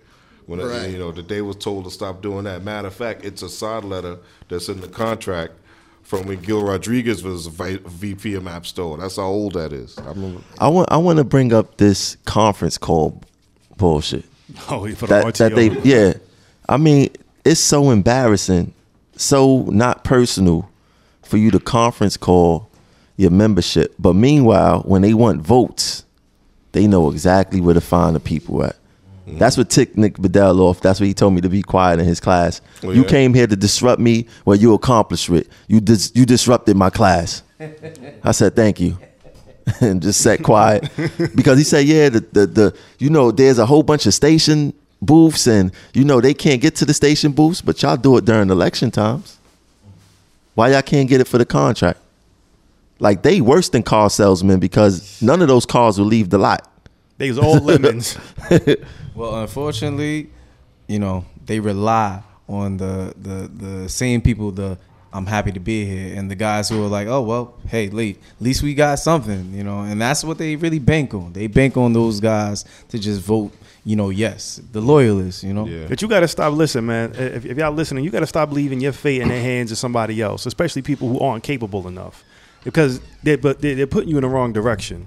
You got to stop, just stop being lazy. I know politics ain't fun. This ain't fun. Mm-hmm. You know what I'm saying? I would rather be home right now, relaxing, knowing that my union is capable of getting me anywhere from 5 to 10% or 15%, whatever it is that I deserve. What we deserve, from a healthcare standpoint, from a protection standpoint. I would love to lay back and think that I got nothing to worry about. But the fact of the matter is that if I sit back and I don't do anything, what's been going on is going to continue to go on and it's going to get worse. Exactly. But if you don't get involved, you got no right to complain. But if you want to see some change, you got to get involved, even if it's something as small as just mailing in your own ballot. Mm-hmm. I mean, how lazy have you got to be to bring it to your union rep so he can mail it off for you? You grown. You pay rent, don't you? Allegedly. Allegedly. I don't know. I don't want to. Yeah. But I mean, come on. You gotta get real with this. And like I said, politics ain't fun. I didn't want to do this. I was on the job 2 years, and I was like, listen, man, I just want to get a paycheck. I want to do some overtime. I'll let y'all take care of that. That's not my business. But that's what But then they're paid to realizing do, after a while, I'm you know? like, listen, I can't sit by and just watch all of this happen. This is crumbling right before my eyes. I'm like, listen, I'm already in tier 6. I said, look, that's number one. I'm already in tier 6, and now I got 5 years to top pay, and now y'all talking about a 2.5% raise. Y'all talking about prepackaged deals already. Y'all talking about steak dinners over across the street from 195 Nebraska Steakhouse. Nebraska Steakhouse, you know what I'm saying? About these misappropriated funds that's going on. Money, can't be accounted for and cope. Like, all this is going on in front of the members, and no one wants to say anything about it because they just feel like they just don't want to get involved. Like, it's not my place. But when your wages are being affected, that affects your family, and if it affects your family, then it affects your community. See, now my thing. What does this wage increase do for tier 6 members and their pension contributions? No, it don't do nothing. It does Exactly. But like somebody like in your position, you got it. We in the same boat with tier 6, Right. but the tier 6 5 years top pay is the worst. With our salaries is the worst, bro. Right. I've been sitting at the middle 5. It feels like forever. Like, I haven't even moved up. That's what I'm saying. That's why it's important. See, when you look at groups like the U and stuff, there's a lot of people like that, like you, that's there, right? We should be together. Exactly. You know what I'm saying? And that's what bothers me with groups like that. Like, we could party and bullshit, Right. but we can't do things like this. To me, which is a issue, because when you look at, like, people be like, oh, I had a hard week at work, and I'm stressed out, and I'm going to party. Party is the remedy for everything. You stressed out, why? Because you probably got disciplined earlier the week. You had probably like $200 left out of your check to do whatever. You upset at the things because of the job, but you ain't trying to do nothing to change those things. Exactly. You know what I'm saying? That's the issue that I have with certain groups. Like, come on, we got to wake up. When are y'all going to wake up? But for me, I mean to cut you off, but for me, it's not even about a certain type of group. It's about self accountability with the membership. Exactly. I've been said that. I went to a Division II MAP store meeting last night, and I was the only operator there. You had all elected officials up there that you could have said and voiced your opinion to, and I'm the only one that showed up. I got 3 years on the job. Y'all got veterans there that know better, that been doing this longer than I've been alive, probably, and only I showed up, and another TA. I don't know if he's TA or not. I don't know but it was another bus operator that showed up too, and the TPPA guy, security guy. Yeah, we're the only ones that showed up at 7:00, and we waited there for about a good half an hour. No, 2 other operators showed up. They was TA. Two other operators showed up. This was your time. Y'all complained about everything. Y'all voiced everything. Y'all venting and talking to other operators about the shit that's going on, and then you get the opportunity to speak to the people who basically have a hand in controlling your future. And you chose to stay home to watch the game. Yeah, you chose to go to the bar. Yeah, you chose to do that. And I'm sitting here. Now I got to talk to Richie Davis. Now I got to talk to Donald Yates. Now I got to talk to all these guys on your behalf for what? Because Lake will tell you out there on the road in the swing rooms, this is what they do. Yeah, that's all they do. vent their frustrations. And I know it. I hear it all the time. But you know what? But in front of the reps, and you know what? Don't say nothing. Like, that's I hate to cut you real quick. Okay. I just want to tag on what Ron said. Like, when Samuelson came to Gun Hill Depot for to explain the contract, it was like, I want to say at least let's say 60 members in that swing room in front of Samuelson and the whole TWU representatives. It was pretty packed. Yeah, I and saw the video. It was for all those members to be there, and only 5 people raised their hand to speak up. It's like, yo, I hear every day everybody's upset about the contracts and the way TWU is handling things. But when y'all finally have the chance to speak up, it's quiet on the set. Like, y'all just gonna take the bullet quietly, like, because they hard pump Kool-Aid. That's why. You want to know? Because when they schedule these meetings, right? When they schedule these shop gates, it's like tomorrow they supposed to be at Manhattanville at 11 o'clock. 1 o'clock they're scheduled to be at Mother Clara Hill at 1 o'clock, 2 hours later. So basically, they already know and plan that a bunch of people ain't gonna ask them questions. That's not true. They not go ask questions because they fear. They fear the union. Yep. They think the mentality is wrong. We do not work for the union. The union work for us. Yeah. That has to get through first. And buses, it's different with y'all and buses. They don't play with us like that in RTO. And buses, they play with y'all like that. Because see, y'all are You see, more but you're militant. gonna- And then, I'm sorry, Stan, to cut you, because see, y'all are more militant. And somebody made a statement, right? Somebody asked a question in the video when y'all was a Stillwell talking about, well, why don't they have more Release union? Yeah, release Have more reps state- or have like a union office on the property Mm-hmm. at in the terminals. But basically, the fact that y'all don't have it, that's what makes y'all stronger. Believe it or not. I mean, yeah, have the reps out there in the field more than just you, because Crystal mentioned you. But basically, you don't need no officers in RTO because I really believe that's the issue with buses. The fact that it's all good that they're on the property, the union, but basically. That union office is basically management's property. They pay the phone bill. They pay all the bills in there. To me, that's an excuse, because I don't care. You take a lion out the jungle, you put him in a circus, he's still gonna be a lion and he still may attack you. At the end of the day, we all men and women. Ain't none of that rep stuff here. None of this. If you're a man, you a man. You go stand up no matter where you at. Whether you in a TA, map store, RTO, you are who you are. Like, Understand this. This union has garnered a reputation among other unions that's not too good. That's why other unions don't align with us, and that's why a lot of issues that we're discussing, even when it comes to Tier 6, even when it comes to the Taylor Law, this union is not going to be the sole person that go up there and argue these issues. You're going to have to align yourself with other unions, and because of members' participation and people know that this low, they lack of, is the reason why a lot of people just don't align with us. No, we don't even have what you call a public service issue. I mean, even a public service relation with the public. To get them to understand that the issues of raises, that raises of the fair has nothing to do with our salaries. We have nobody to speak out about that. We have nobody to speak out on other issues that are social issues that we need to address.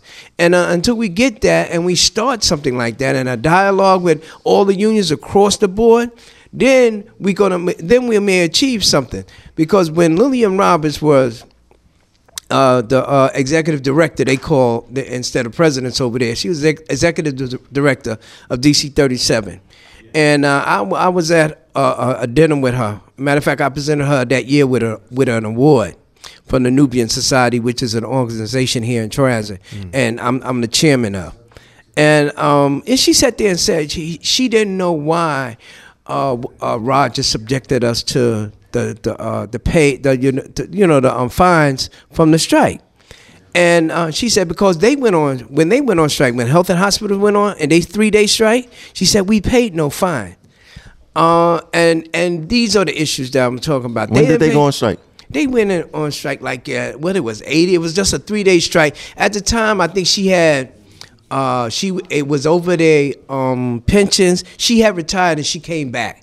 She came back and had to do a second stint because they were trying to go after the pensions that she had built before she left. And she said they didn't have to pay them fines. But also, as I look through the Taylor Law, I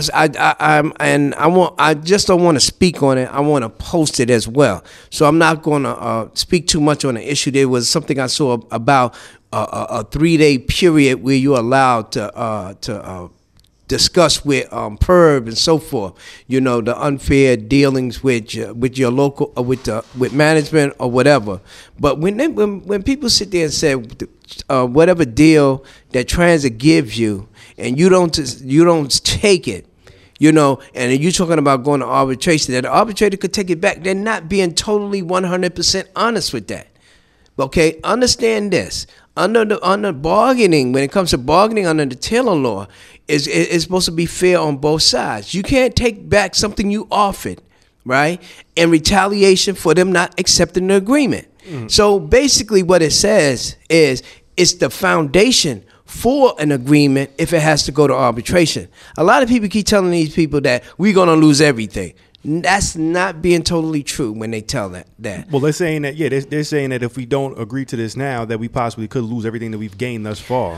No, it's the ground, it's the foundation for the agreement. You're not going to the arbitration, you don't arbitrate it, and you have nothing. Okay, if TA said, I'm able to give you this and this and that, TA already said, I can afford to give you this. So what gives the arbitrator the right to say no, to take it from you? That's not his job. So basically, they can't go below what they've already given us. No, of course not. He can only make you take that agreement. Period. Nah, they did it with NYPD, Stanley. They did it with PD because they went by the current state city budget. The 2% of what the city was giving them were from future revenues. Okay, I talked to the police officers about it. I wanted to be sure before I even mention it. They only got the one because technically, when they looked at the books, that's what the city was really afforded to give it to them. But you basing it on, we gonna go to arbitration, and transit just have to divulge their books. They don't. They gonna do the same. Yes, they do. They have to. No, they don't. Yes, they don't. Because you know what's gonna happen. Those books go reappear after arbitration. It's all imaginary with them. Don't think that this is this is who say they want to go. Who said what? Who say they want to go? They probably do want to go. Okay, well, if we go back this time, because right? you want to know what? If they show their books and they show the books that they want the arbitrator to see, because the arbitrator could be like, it's more books. Transit could say, no, it's not. Well, and then he can judge on the validity of their trust. Remember, he can rule on that. The TA put out paperwork that's what and you're said supposed to say. They only got 2% budgeted. So we could go to the table and be like, you know what? They was doing y'all a favor. We go get 2%. Understand this. We're a different type of union than the police department, number one. Okay? To run them, they have to have a budget to run them. They cost money to run. We pay our own freight. If we don't come in, they don't make no money. So when we don't come in here, transit don't get a dime. The MTA operates according to them, to their books, that they operate off a deficit. That's why they get money from the federal government. You must understand that. Okay, and we do, and as well as the arbitrator will understand that as well. Okay, so if they say that they don't have the money for these raises, we could end up getting 1%. But you just had a CEO. You got a CEO just said publicly, we got a $650 million surplus. Yeah, but you want to know what? But this is I didn't see that, and I didn't hear that. I seen it. But the thing is that they want to give us zeros. They want to give us zero. Who wanted to give us zero? They always want to give us zeros. No. They always keep. They try to keep their percentages at 2%. See, that's the thing. They keep saying we keep it at 2%. They always budget 2% just for wages. Their workers. Yeah, yes, just for wages, that's just in their budget. But they rather want to give us zeros. You can't come out of arbitration with less than the economic package that they offer. That's all I'm saying. They can't. They can't. I've been telling you. We've been to arbitration twice. It's historical within the union, but it's not law. Listen, you can't come out of arbitration with less than the economic package that they offered, because that's the evidence that you bring into the arbitration panel, right? You could ask for more because the union can make an argument that they got more money. So let me ask you a question. Let me ask you a question. If that's true, why do we settle out on any contract? We might as well take everything to arbitration. You know why? No. Do you know why we settle everyone? Let me just say this. In order to get to arbitration, you got to be at a stalemate. Yeah. You got to be at a stalemate. It's called impasse. There's a process to get there. Yeah, but let me just say this: over the years, the members always went with whatever they were told. Nobody educated themselves or read a book or nothing. When people started running around and talking that everybody just went with rumors. You know how many rumors float around here and people be just believing on this job? Everybody don't read. They expect somebody else to read for them. What's the last two contracts that went to arbitration? 2009, right? And 2000. It was the one before that. 2009. Yeah, it was the issue of the raises for the end of on the last year of the contract. What they wanted to hold it back from us, and we won it. Now, 2009 contract went straight to arbitration, correct? No, it didn't. No, we were negotiating. Right. The stock market fell in, and they suspended negotiation. But we were at the point ready to put signatures on those agreements. Not only that, right? And they agreed to go to arbitration. Yeah, and not we only came out with the exact economic package that we negotiated. Exactly. And And the not TA only that, went to court after that to file an injunction Yep. saying that they didn't have money. exactly. But it didn't happen. And they still lost. They lost. And that's why Jay Walter threatened those layoffs of Delic because Exactly. But he waited for Because they Samuelson to come in to activate those layoffs. Yeah, because Yeah, they wanted that's them to all give I'm back saying. their So last raise. people are not being That's what totally happened. honest when they say we're going to lose everything. Well, That's it don't garbage. make well to me. That's bargaining in good faith under the Taylor law. To me, it don't make sense because I will let. This is chess. This thing checkers. So it's Okay. not Yeah. hard. It's not hard to get the arbitration if you play your chips right. Yeah. So why not? Why even have a process of negotiating when you could take it to arbitration if you go get exactly what they offering or more? It don't make no It's sense. better- difficult it's- to get to arbitration. It's not easy. Let me to tell get you to something. arbitration. The police officers also, they didn't think that they was gonna get less. They believed in that. When they took that 1%, they was all upset and mad because historically with them too, that never has happened. It never happened, yeah. And my question is this. Have you looked over the issue of their leadership lately? Maybe they're not as powerful as they used to be. Well, we not either. Okay. So why would you want to take us to arbitration? Okay, my point. No, hold on. Let's be real. Because Samuelson isn't as strong as Pat Lynch. It's not an issue of the what you call it. It's not the issue of directly at what you call it at Samuelson. It's the issue of can the TA pay more than what they claim that they trying to give us. But it's all with leadership too. I would rather have Lynch representing us maybe in an arbitration than maybe there's Samuelson. something there It's all about leadership. That's it. It's all you argue this It's all not- the time. yeah, and- why would you want arbitration with Samuelson there? They gonna What? find a way to shit on him. Listen, I'll put it like this: I'd rather take a shot at arbitration than just to sit here and just not, and No, I not want to do go to nothing at I all. want to go to arbitration too. So vote no. Yeah, I mean, That's what I'm saying. I I'm just saying, maybe on the second round of negotiations, maybe TA might say something. They may up it, but to just sit here and just take the first offer, I just think it makes us look weak. Yeah, I'm with Period. you on that one. You can't But you can't got to be the first thing fight a that's thrown little at bit. you. You got to have a little fight in But you. that's What the you thing. scared of? If Samuelson would have fought and had more militancy within himself and did things right, we go strike. We go take a strike vote. It's maybe possible. We would have got more than 2.5%. But But you there- got to but- think of what you just said. But there's no you said, limit. what is he scared of? He's not scared of anything. He gets paid through international. That's right. So for him, it's exactly. not a loss.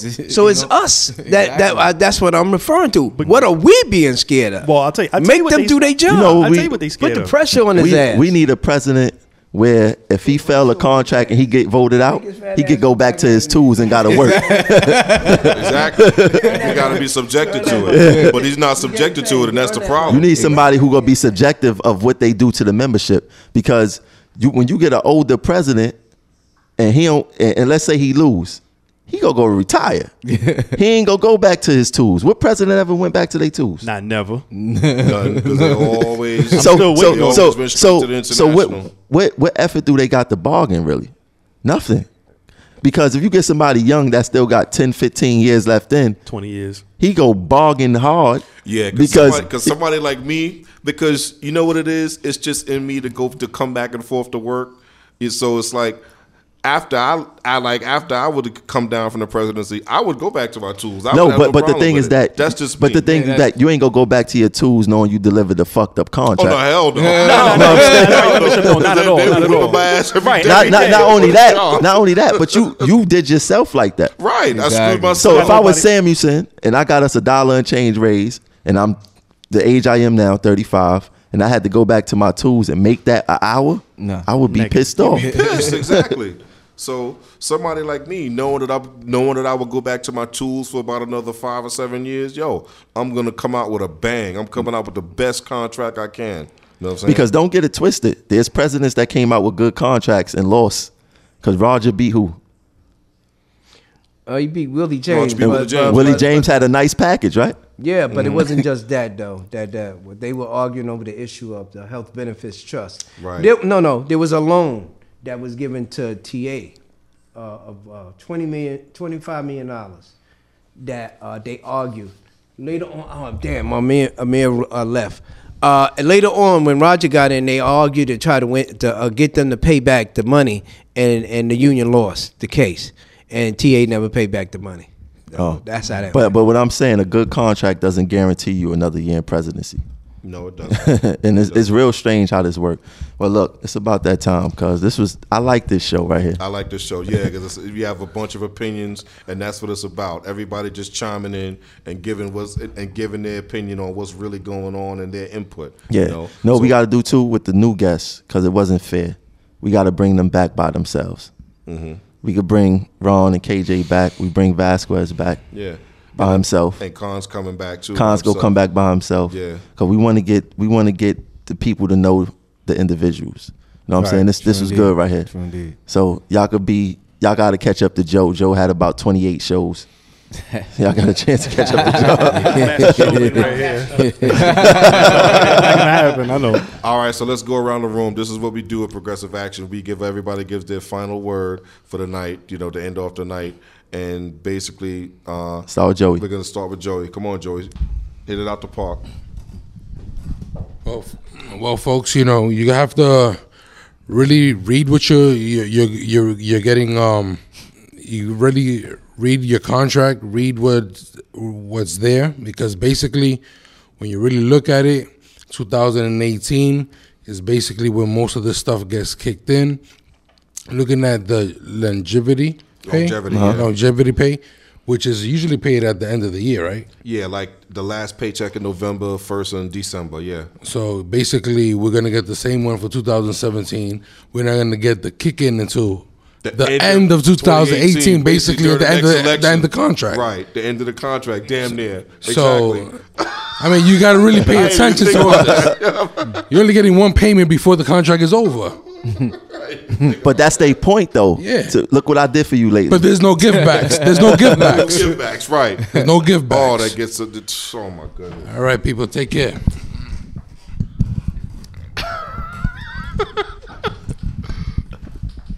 Come on, Staley. Okay.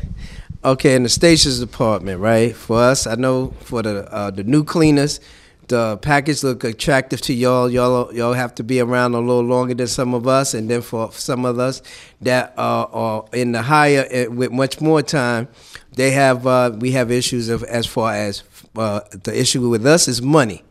Across the board, we all deserve more money because of the work that we do. So when you get your ballot, you look it over, vote with your heart and what you think is the best thing for our department. Thank you.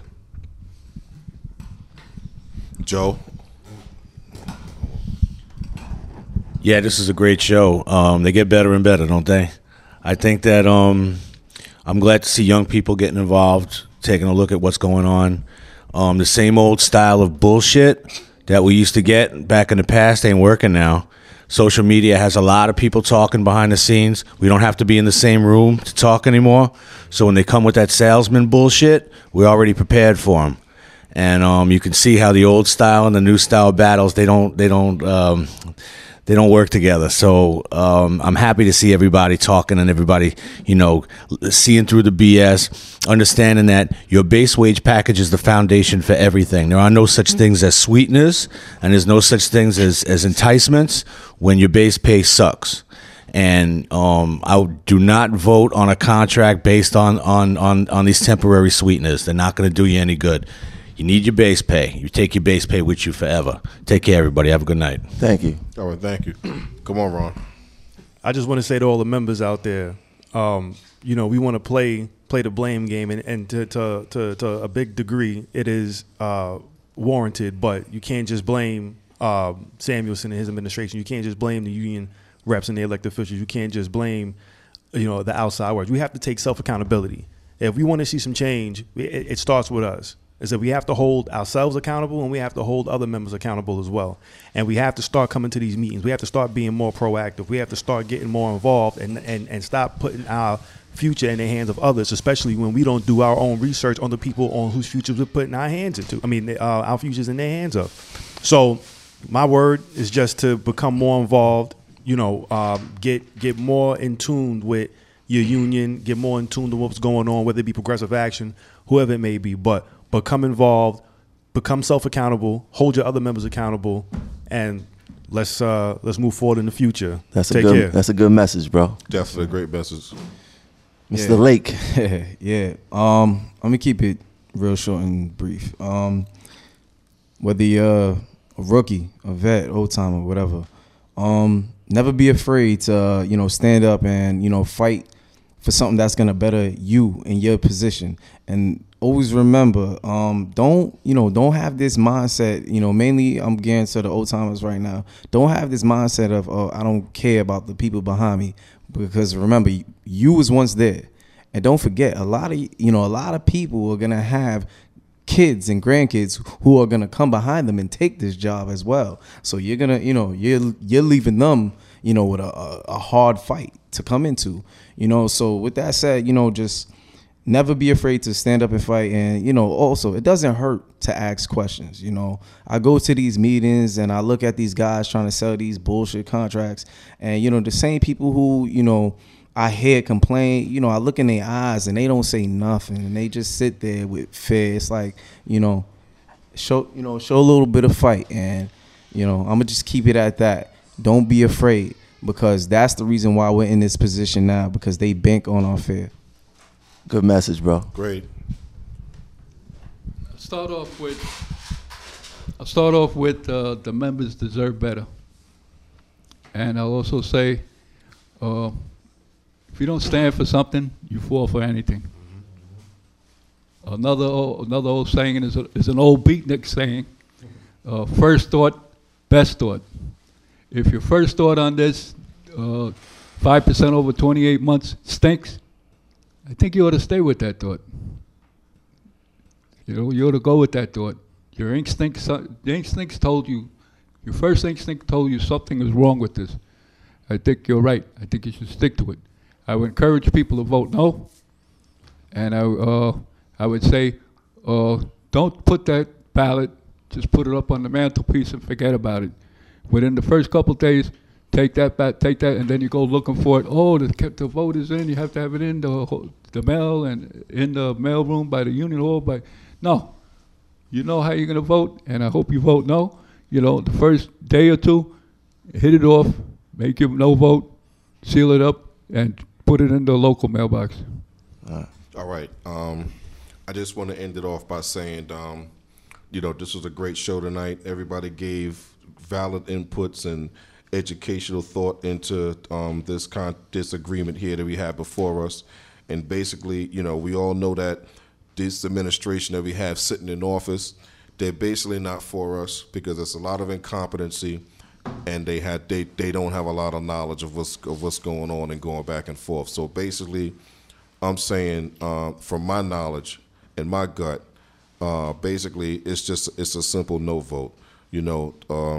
Basically, from reading everything that's in there and seeing what's in there, basically my pet peeve with these people when I see them at these shop gates is that they say that there's no give backs. First of all, that's not life, because in labor, you could be Roger Toussaint and Mike Quill rolled into one person, and there's still going to be concessions. There's no such thing. So for this guy here that never negotiated a contract in his life, and then he pull out his ass a contract and say there's no concessions, is total bullshit, okay? There's nothing but concessions. It's still 5 years top pay. And always remember, the health benefits was the MTA downgraded the health benefits to a cheaper health care provider. And our last contract, our percentage point went up half a point. So basically, they're getting money right there, the MTA. They're getting money right there, saving money, millions of dollars, okay? Still 5 years top pay. And basically, when you talk about these things here, longevity pay and night shift differential, it doesn't kick in until next year. So that's money right there they're saving. The only thing they'd be paying us is a raise, okay? So basically, that's what I mean when I say the bottom line, and there's a whole lot more stuff that we're going to continue to talk about as far as givebacks. But basically, we've given these people back the world. We've given them back the world. That's my take on this. And they're only willing, and these people are only going to bring us back 2.5%. Like I said, in my 17 years and it's been 4 contracts so far, I've never seen a wage point this low. Because even when we got that zero back in 2002, again, just like Khan said, it was 3 and 3. Okay, so but basically the bottom line is, folks, use here with Progressive Action, we got a Vote No campaign. I would suggest vote no, but still, like John McCarthy said, take the time to read your wage package, whatever it is you get, and don't be afraid to ask questions. Come to Progressive Action. Bring people to Progressive Action. Even if it's more than RTO or Eric King's group, TW versus MTA, come online and ask questions. Don't be afraid, because there are retirees there like John McCarthy. You got seasoned vets like Joey. You got Joe Campbell, Joey Vasquez, and the bus operators at War, Staley. You got people, even me, if I could answer something for you, I'll ask it. But don't be afraid, because that's what it's about. You want to get the full answers, and you want to get no matter what, you want to vote with knowledge. Don't vote with being in the dark. Okay, that's all I got to say. And make sure you get a ballot. I don't care what you do. Give them the correct address. Call them right now. Call them tomorrow, and make sure you give them the correct address. Okay, because this is imperative, and this is our futures here. This is your future. Don't take it take it seriously. All right, everybody. That's it. I'm just going to say vote no, and that's it. Y'all have a good night. All right, have a good night.